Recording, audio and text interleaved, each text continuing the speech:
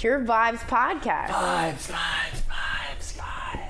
It's Mike Rotunda. And Garrett McCoy. And we're back with another edition of the Pure Vibes Podcast. And today we're talking about something very important to both of us. Maybe just a life. It's kind of important. Yeah, I guess it's important to everyone. Yeah.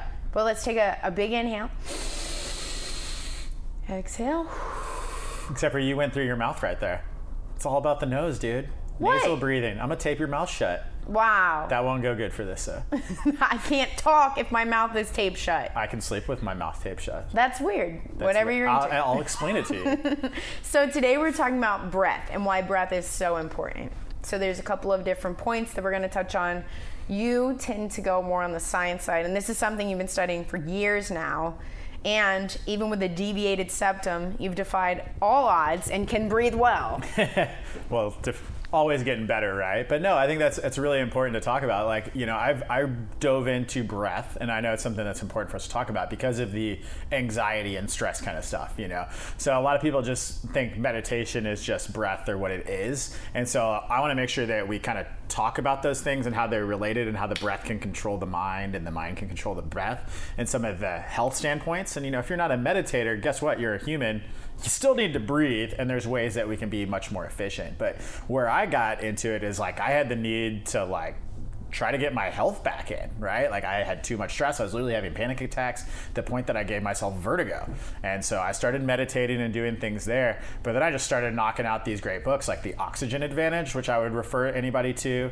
And then James Nesler has also just come out with a book called Breathe or Breath. And I know Rogan just had him in on his podcast, and you're talking about God a lot. So I'm excited. I just finished his book too. So we can talk about some of those things and some of the practices that I've implemented from those books. Awesome. I think the first thing I would love for you to kind of explain is the difference between breath work and meditation. Okay. Breath work and meditation is pretty simple. People think that meditation is like the not thinking, right? Like, oh, I'm going to turn my brain off. Like meditation's almost just recharging is one way of looking at it. If those thoughts come up, it's can you train yourself to be more focused really? Like can you, when you have that thought bubble come up, that's a balloon. You're going to have thoughts. You're a human. Have that thought, pop it, and move on, right? So, of course, you can work on that breath, and you can tie it in. And yoga goes back centuries and centuries, or thousands of years even, on all these different breathing practices. And that's what's really cool is you can go down that facet of it. Then there's kind of like a new school facet of breath work, which is really all about not taking a deep breath. That's what everybody tells you. Oh, you're stressed out. Take a deep breath. It's really about how long you can hold your breath. Okay. So even the stuff that like Wim Hof is done and some of these other things, it's really about how you can hold your breath. So the simplest way of looking at that, meditation versus breath, I look at meditation as it's charging my brain, okay? I'm helping getting into a parasympathetic state to help myself recover and to get rid of some of the stress, right? Can I activate that other side of the brain? Breath work, how healthy can I be? Can I become more efficient? Because not only is it about how many breaths you take in a minute, it's how much carbon dioxide is in that breath, right? People think carbon dioxide is a bad thing. You actually have an optimal range for your lungs. So if you're breathing through your mouth or you're an overbreather, there's all of these diseases and cancers and all of those things that come from being an overbreather. So most of us are overbreathers and mouth breathers. So to me, there's the two differences. Meditation's a little bit more for that brain recharge. And then really when you look at breath work or like wanting to become a better breather, that's about your health. Mm-hmm. So something really interesting that you touched on is kind of like getting into a state of meditation, which requires breath work. Mm-hmm. So kind of differentiating that element of, am I focusing on the breath or am I focusing on calming the mind? Mm-hmm.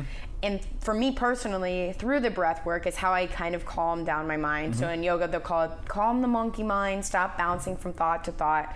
For me, it's more of like the breath helps me to relax my pulse, which then in turn relaxes my body, which then in turn relaxes my thoughts, and then it helps me get into consciousness, which is something that I find through breath work that I can help become more and more present and in the moment and stop thinking about the next and stop thinking about that task that I have to do. So I'm probably one of those people who confuses the two. Yeah, well, you're actually doing both, right? And then that's the gateway of meditation. They typically tell you to focus on your breath So you focus on one thing, and then that one thing is internal, which is normally part of your autonomic nervous system. And that means that you don't have to think about it, right? But you've heard me talk about people getting domesticated or whatever. When you get into that fight or flight kind of side of things, right, your breathing becomes too fast. Your heart rate is too fast, right? So if you consciously do what you're calling breathwork meditation, which is really a combination of the two, really, right? You focus on your breath in order to calm your body. You're switching that switch into your parasympathetic nervous system. If you do that, it then regulates that autonomic nervous system, which controls both the parasympathetic and the sympathetic. So it balances those things out. But what you're doing is when you're consciously focusing on the breath alone and slowing it down, or specifically if you get to the point where you start working in holds there, you're shutting down that executive function or frontal cortex and all that kind of stuff. But then that's where the research is saying is that it doesn't turn off. It literally stays just as active, but it's different. Like it's more of like a charging state, and then more stuff towards the back of your brain, which leads more towards the creativity and that autonomic stuff. That stuff lights up. So that's where, I mean, like to me, meditation is brain and performance, and the breath would be health. You know, if you're meditating, you're getting both of those. But what I would tell people if they wanted to easily get it, this is the way I do a lot of my cool downs, is 4-count breath. So let's do it real quick. So inhale in through your nose, hold it there for 4 seconds. Then exhale out through your nose and hold there for 4 seconds. Can you feel your abdominals kind of crunch in and activate that diaphragm? And then when you need to, wait for that instinct to inhale again. So I start teaching that at 4-count breath. It's 4 seconds at each one. Then encourage people to slow down the exhale and then increase that hold as long as possible. So back to the point of everybody talks about taking a deep breath. It's really about how long you can hold. So as a swimmer, you are also doing a lot of breath work without even knowing about it. That's part of why you feel so freaking awesome when you get out of a pool for 30 to 60 minutes, right? Correct. And that's also why a lot of people feel really gassed after a couple of laps, is because they don't grasp the concept of how to breathe. So I'll meet marathon runners or triathletes who are like, I hate swimming. I can do a 500 in the pool and I'm beat. That's not the case. If you learned how to properly breathe and combine it with your strokes, you would be fine. So it's something that I had to focus in on, was learning, and you breathe specifically through your mouth the whole time you're swimming. So it's in and out, but what happens is when you inhale, a lot of times you're not getting that oxygen all the way to your lungs, you're just kind of holding it in your throat. So it's a very short breath with a spastic movement. So over time, you have to take a moment, you have to break between each set. Like if you're doing a 500, take a moment, breathe. Well, over time, if you condition yourself, you can continue and just go a solid hour in the pool, and you won't need to do that anymore. But as far as breathing in general and exercise, it's contradictory to what you're doing on the floor with barbells and stuff, because you're just inhaling and exhaling through your mouth. So it's kind of opposite of what you're saying, as well as where you have to use your nasal passageways. You can't inhale through your nose because you're going to get water in your nose. So you're wrong. For me, you're wrong. Well, for me, for an hour, I've tried to breathe through my nose. I get water in my nose. Yeah. No, and it's like anything else, it's a skill. But what's cool is like how Nestler's book is really cool, because he talks a lot about like the history of breath work and where all this stuff came from. And he talks, I think it was like Phelps's first Olympics, that one of their coaches is one of these crazy nasal breath guys. Okay. And the average swimmer typically can do 3 strokes without taking a breath. He had people do all this nasal breath stuff, and they got to the point where they were taking 9 strokes without taking a breath, and they were doing it even if they had to breathe through their mouth while they were swimming.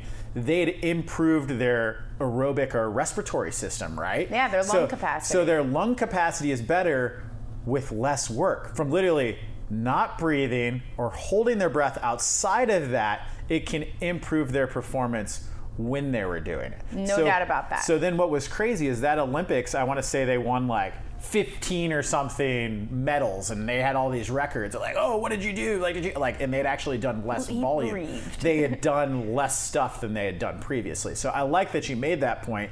You know, even if it is more natural for you to barbell, or you're taught a certain breath technique to breathe through, that's not saying don't ever do it. Even if you watch Michael Jordan before he takes off and do a jump, he would take almost like a big inhale and then he would blast off and exhale it. So he would take a big. So that's not going to throw off all of this kind of stuff. But what nasal breathing really does is it can restructure your face even, which is crazy. So as you nasal, like, we were talking about the deviated septum thing, as I've been telling people, which by the way, I've taken this to a pretty intense level. I've started taping my mouth at night. Right? What does your wife say about this? At first she thought it was pretty funny. My brother-in-law, I guess, read some of the same stuff when we were talking about it, and he started using like athletic tape and like taping himself up like he looked like a mummy. I'm talking about using surgical tape that costs $1.30 on Amazon, and I rip off about a Charlie Chaplin-sized mustache and I put it just over here on my lips. So what's crazy is I've been kind of working up to this, but everything, like both of these books are referencing in this tape. I'm like, there's no way I'm gonna do it. So I started by doing it a little bit with like my breath work or my meditation, right? And then I tried it out with sleeping. And that first night I was like almost like panicking at first. Like a week later, dude, my nose is like a highway. Once again, I've been diagnosed with a deviated septum. I broke my nose 2 or 3 times in football or other just being a boy stuff. And so like my left nostril did not work. Now I'm telling you, it's like a different world. Like I smell things different. It's a week. And all I'm doing is doing nothing. You're putting tape on your mouth. I'm putting tape on my mouth, and it's helping my workouts. And I got to the point yesterday I was able to do a bike ride. I did a cycle thing on the Peloton for about 15 minutes. I kept my heart rate between, my fat burning to low cardio zone. And it was funny, my wife thought I was being emotional or something. All she could hear is, "Are you okay? What's going on?" I'm like, "Oh, just ride the bike with tape on my mouth, babe. Nothing to see here."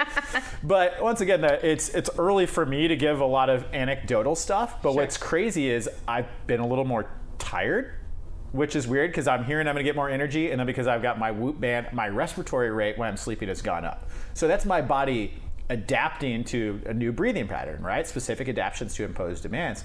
But what I'm expected to see over the next week or two is that respiratory rate, my resting heart rate, my blood pressure, all of those things going back to breathe. So once again, over time, it's almost like bad evolution. Our mouths have gotten smaller, right? Our tongue takes it. That's why we have crooked teeth and stuff is what they're talking about in this book. So it's crazy. So anyways, if I can get you to do anything, not that you have to get all weird like me and start getting into that, it's start with that 4-count breath, right? If you can do that and just learn to control your exhales and work on those holds, just taking a good exhale is better than how everybody tells you to take a big inhale. Or like sign. Sign is technically something bad. That's something I noticed that I used to do a lot. They're like, "Man, you sure take big sighs." I'm like, "What are you talking about?" Right? And that's typically a big mouth breath. It also is typically a sign that your brain needs oxygen, right? So your carbon dioxide levels are also typically off when you do that as well too. So anyways, it's breathing, but nobody taught us how to breathe. We're just expected to do it. Which is a really important point you just made. We come out of the womb and the first thing you do is you take your first breath. That's the thing that your mom talks about. I remember your first breath. Well, for whatever reason, in my experience, no matter who I've trained, it's the first thing that goes out the window. Yep. Somebody starts exercising, and you'll hear me say it repetitively during my workouts. Make sure you breathe. Breathe, breathe, breathe, breathe, breathe, breathe, breathe, breathe, breathe. Because we're so hyper-focused on what we're doing and thinking about how we're moving and where our shoulders are and where our knees are and what's our back doing and what muscle am I targeting, that the breath gets neglected.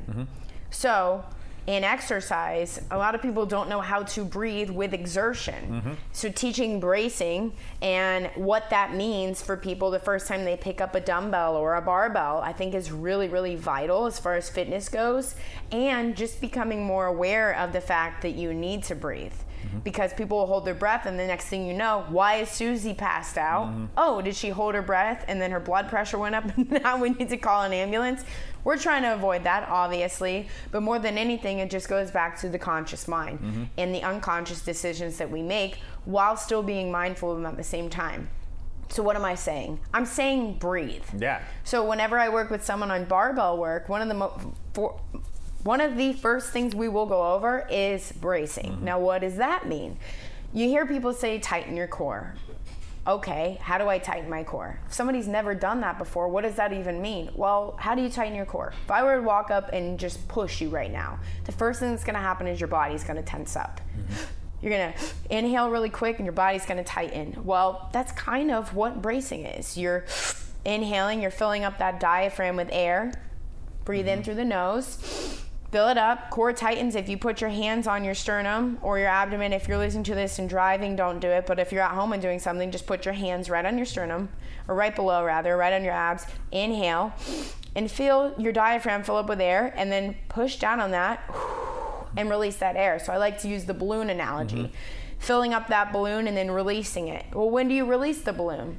On the exertion. Why? Because you need that oxygen at that point of exertion so that you can execute the exercise. And it's not easy to grasp, I think, if we're lifting really light weights, but over time, as you increase your load of whatever you're lifting, you realize how vital that breathing is. So if you start at the foundations level of whatever you're doing, that's going to be in play no matter what. Yeah, and that's why, like, you know, barbell versus kettlebell. Like, have you heard us when we're doing like an actual kettlebell workout? Like, we sound like we're hissing. Like, it sounds like a bunch of cats and stuff. Like, it's really weird, but like, it's the same thing that you just said. I inhale in when it's a little bit easier, and then when I've got to do that concentric or that force production phase, you know, it's that hiss, which is a forceful exhale. And when you do that forceful exhale, it's easier to put tension back into your body and into the ground, right? So that's where I come from a lot on it, is can I teach them to use it on the exertion? And going back to sports, like, I remember this was something I saw with A-Rod, is A-Rod would look like he was blowing the ball out of the yard. Like, it would come in and he'd go, he literally would exhale and you would see him do it. So that's how powerful breath can be in sports, fitness, and all of those other kind of stuff. But if we talk back about that stress or that mind-body connection, or really getting there, how I'm trying to tie it back to health with breath stuff, the other thing that kind of blew my mind in the breath holding was the idea of a BOLT score.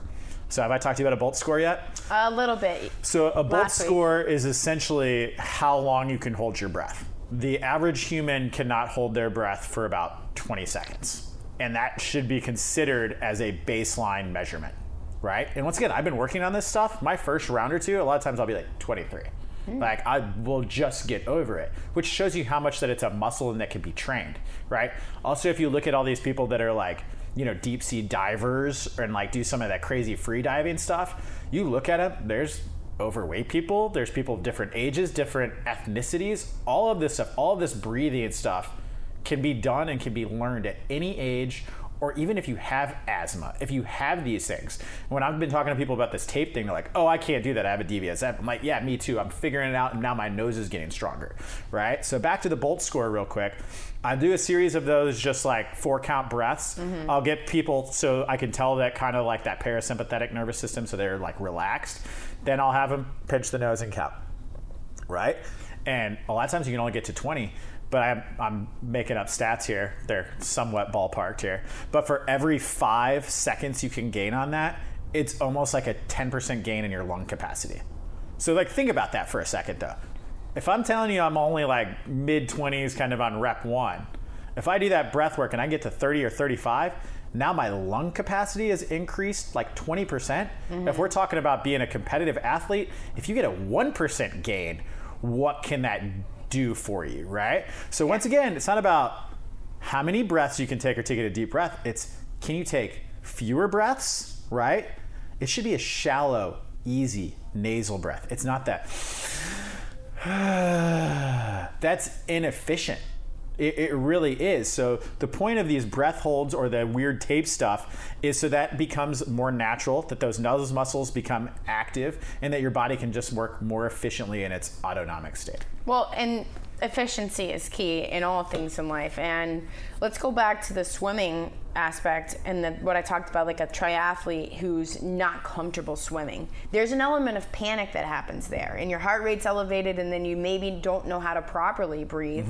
So over time and conditioning, you can do more strokes, like you were talking about the Olympic swimmers and things like that. When I would finish my workouts, I would do lengths of the pool holding my breath. And it most definitely, and that was at a really young age, it drastically changed my swims. Now, for me, I do still struggle breathing in my nose while I'm swimming. Yeah, of but course. for someone who's kind of having that panic and your heart rate's elevated, you're gonna pant. Mm-hmm. And a lot of people don't understand that breathing in through your nose can help just relax that that's immediate the panic. that's the over breathing thing, and Right. that's how like it really is in people's mind, and that's how much that hormonally, like, your body is taking over. Those fight or flight hormones are taking over at that point. You know, it's the same deal. My daughter had nightmares the other day. What's the first thing I talked to her about doing? Breathe so you don't hyperventilate, which is our Yes. immediate reaction is to breathe sporadically and hectically and freak ourselves out. And you So literally make it worse. you do make it worse. So somebody who's experiencing a panic attack or an anxiety attack for the first time, I remember my first panic attack. It was my first day of freshman year of high school. And I got to the point where I couldn't breathe. I was like, I don't know what's happening. I had never experienced it before.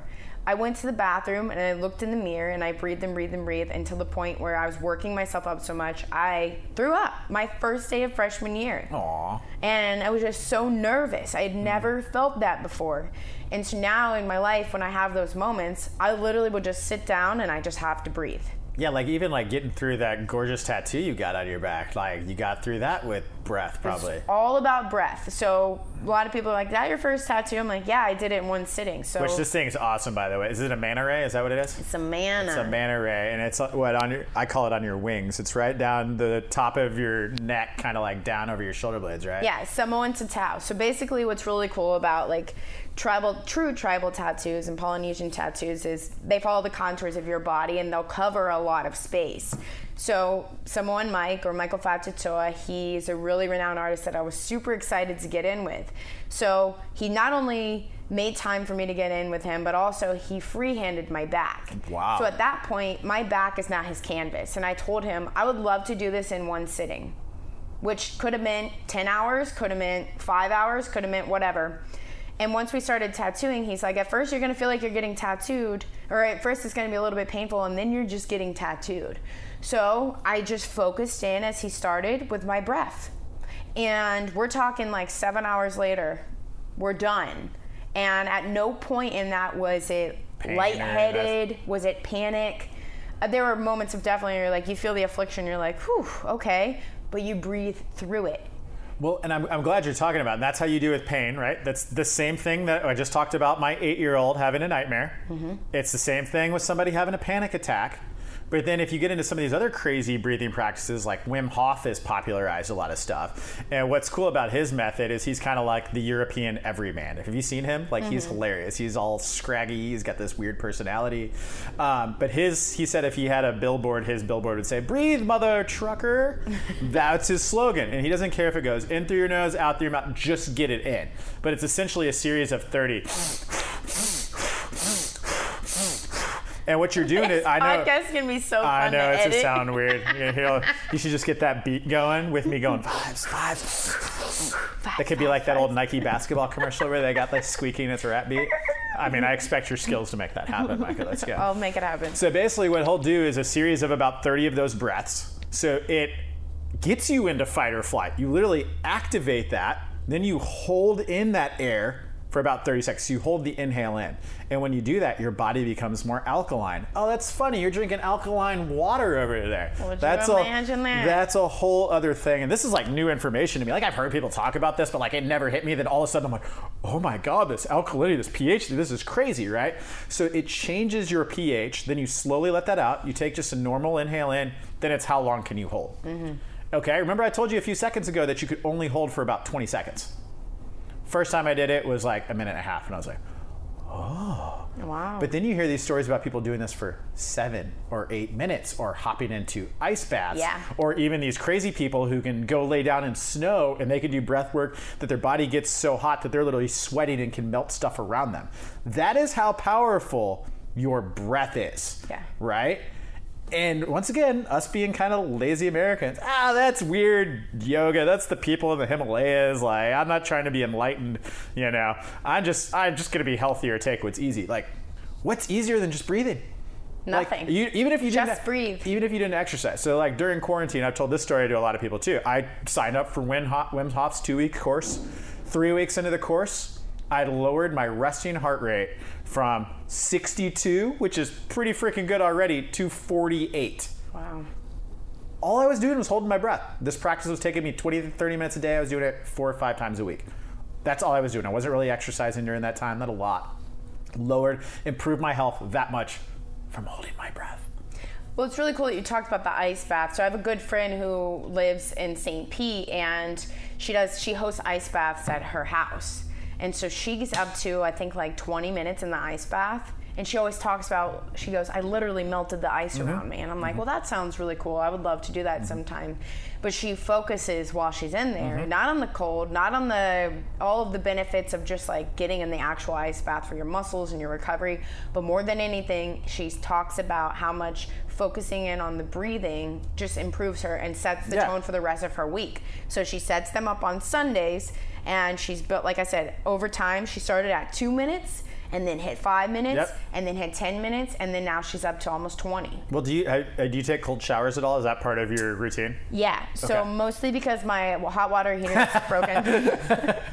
but it's something that I have no problem doing, especially like getting fresh out of the pool. I'll just go straight from the pool to getting in that cold shower. But it's just refreshing. But that's like the same thing. People go, oh my God, you're crazy. I could never do that. And I'm like, this is part of my domesticated thing. Like, you are so freaking soft that you can't even thermoregulate yourself. Like, that's what this is. And back to all the nervous system stuff, it gets you back to that autonomic point. You can change your chemistry in a matter of a few breaths. Right? And then now if we talk about this Wim Hof thing, he typically will do 3 sets.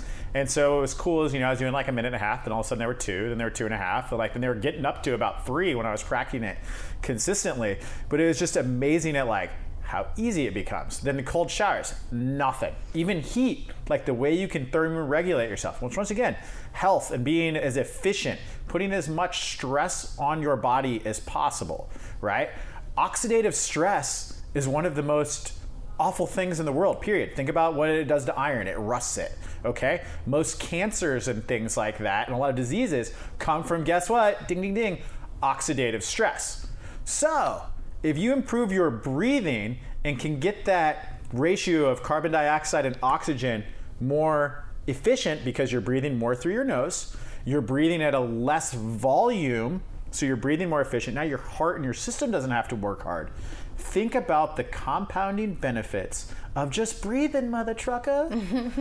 Well, another thing too, a lot of these things I did really young that I haven't even thought about until we're having this discussion. I have always loved swimming, and I don't care because I love swimming so much. If it's 50 degrees outside, if there's a pool available, I'm still getting in it. And it's that immediate shock that your body goes through when you first dive in, and then the rest of your body just kind of takes over and you're moving. I used to be able to do at my leanest with, like, we're talking very, very low body fat, I would still go to an outdoor pool and the temperature would be about 68 outdoors. Which that's cold in Florida, by the way. If you don't know, that's cold. That's cray cold. But I would stay in there for an hour and 10 minutes, no problem. And there's something invigorating about that. When you get out, you feel invincible. And also, your breath calms down. It just ties back to it. Well, we were talking about this a little while ago. Like, we were talking about the pursuit of flow, right? You adapt when you get just outside of your comfort zone, right? So are you adapting on purpose or are you surviving? I'm always trying to adapt on purpose. So using the cold, using breath. And if you saw my swimming routine at Harbor, all the swimmers hated me because I was so weird, right? I'm literally doing flips, like forward and backwards, and I'm seeing how many I could do to get myself weird, and I would dive to the bottom. Then I would grab a kettlebell and I would just see how long I could sit at the bottom. Or I'm jumping up and out. Then if it's winter, I'm gonna go jump into the cold thing, and then I'm gonna come back in here. Everybody's looking at me like I'm a crazy person, but my hero Laird Hamilton does this. How can I do it? Because that was my why. It's if I'm ever out paddleboarding and something happens, or you're surfing and you get held up, I want to be able to survive and do those things. But then I started noticing of how good I felt, or how much better my performance was, or how much more energy I had, or I was seeing weight loss stuff with less effort because I was breathing and my body was healthier and happier. And that's kind of my big point as I keep going back here is like, dude, it's pretty easy to purposefully breathe. right? That 4-count breath thing, same thing Navy SEALs are taught. Oh, you're about to go invade somebody? Guess what? Hold it. Calm that stuff down. Lower your pulse so you can be automatic and instinctive and adapt. Well, this is relative to everybody. And think about even in business, when you're in stressful meetings or your boss is putting something on you. Yeah, thanks for stressing me out all the time, Garrett. Such a jerk. But for people sitting in boardroom meetings on a regular basis or especially during this time, you can take a moment and you can take a deep breath and you're going to think more rationally. Instead of, like, I challenge everybody listening right now, next time somebody asks you a question, take a second, inhale, then respond. Yeah. You can give yourself a moment to take a breath, think about what you really want to say, be more calm and confident when you say it, and then let it out. If you ask me a question and then I just my rebuttal is right there. I call it buck fever, so does Dale Carnegie, and he talks about like being so overzealous to talk that you sometimes don't even know what you're saying. Yeah, you're just talking to talk. Take that deep breath and then respond. Well, and here's the thing, is I will give you a lot of credit because you literally are one of the most present human beings I've ever met, and I think that's part of the reason why people like you and all of these things so much. But to bring it full circle, like, what's the difference between meditation and breath?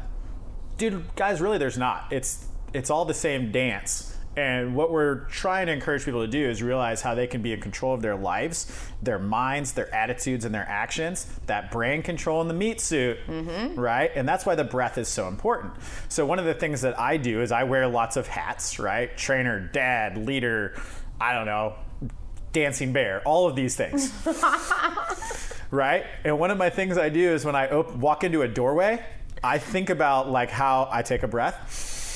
And I think about how I can be present or change my role or match the energy that's in the room. Or maybe I need to bring my energy to the room, right? So we're responsible for that. Especially people like you and I, like, if we're not bringing it, what's wrong with you? It's very noticeable. It's so annoying. But that's what I really want you guys to see is if you started, you know, maybe it's downloading the Headspace and maybe you're meditating like that. They're going to talk you through some things. They're going to help you connect your mind and your breath. That's a great place to start. Okay, even just swimming and exercising will help you do that. Or you're like, dude, all I want to do is just do this breath stuff. Dude, Wim Hof, look up Wim Hof stuff. Look at any of these books that I've referenced. And what's cool is I've been studying this stuff over the last couple of years. And like, I'm like constantly like mind blown about like how long this stuff goes back.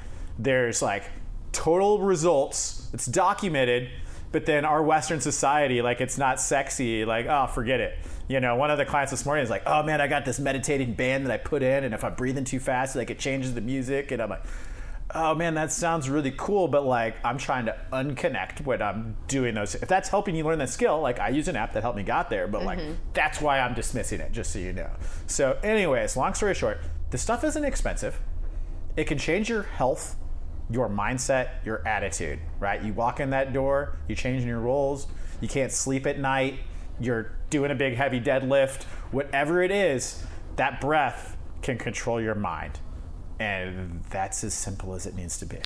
Perfect. Well, this has been the Pure Vibes podcast. We want to leave you with that challenge. Focus on your breath. And again, just breathe. Just breathe. And I mean, once again, and if you come to any of my classes, we're going to breathe at the end of it, right? I don't even like bend down and touch the toes or, you know, do your static stretching anymore. I'm rather would switch their thing, switch their nervous system. And people walk out of here like, almost like they're on drugs. You're getting high on your own supply, man. That's what I'm doing, that weird stuff in the pool. That's like what you're doing some of the time. So like, dude, this stuff feels pretty awesome, and I really encourage you guys to check it out. That's the name of this podcast, Get High on Your Own Supply. We'll see if Coco approves. I like it. Thanks for listening to the Pure Vibes podcast. I'm Mike Rotunda. This is Garrett McCoy. Follow him at Pure Strength and Movement on the socials, and I am at Mike Rotunda. And make sure you follow us at Pure South Tampa and click subscribe on the podcast today. Till next time, Pure Vibes.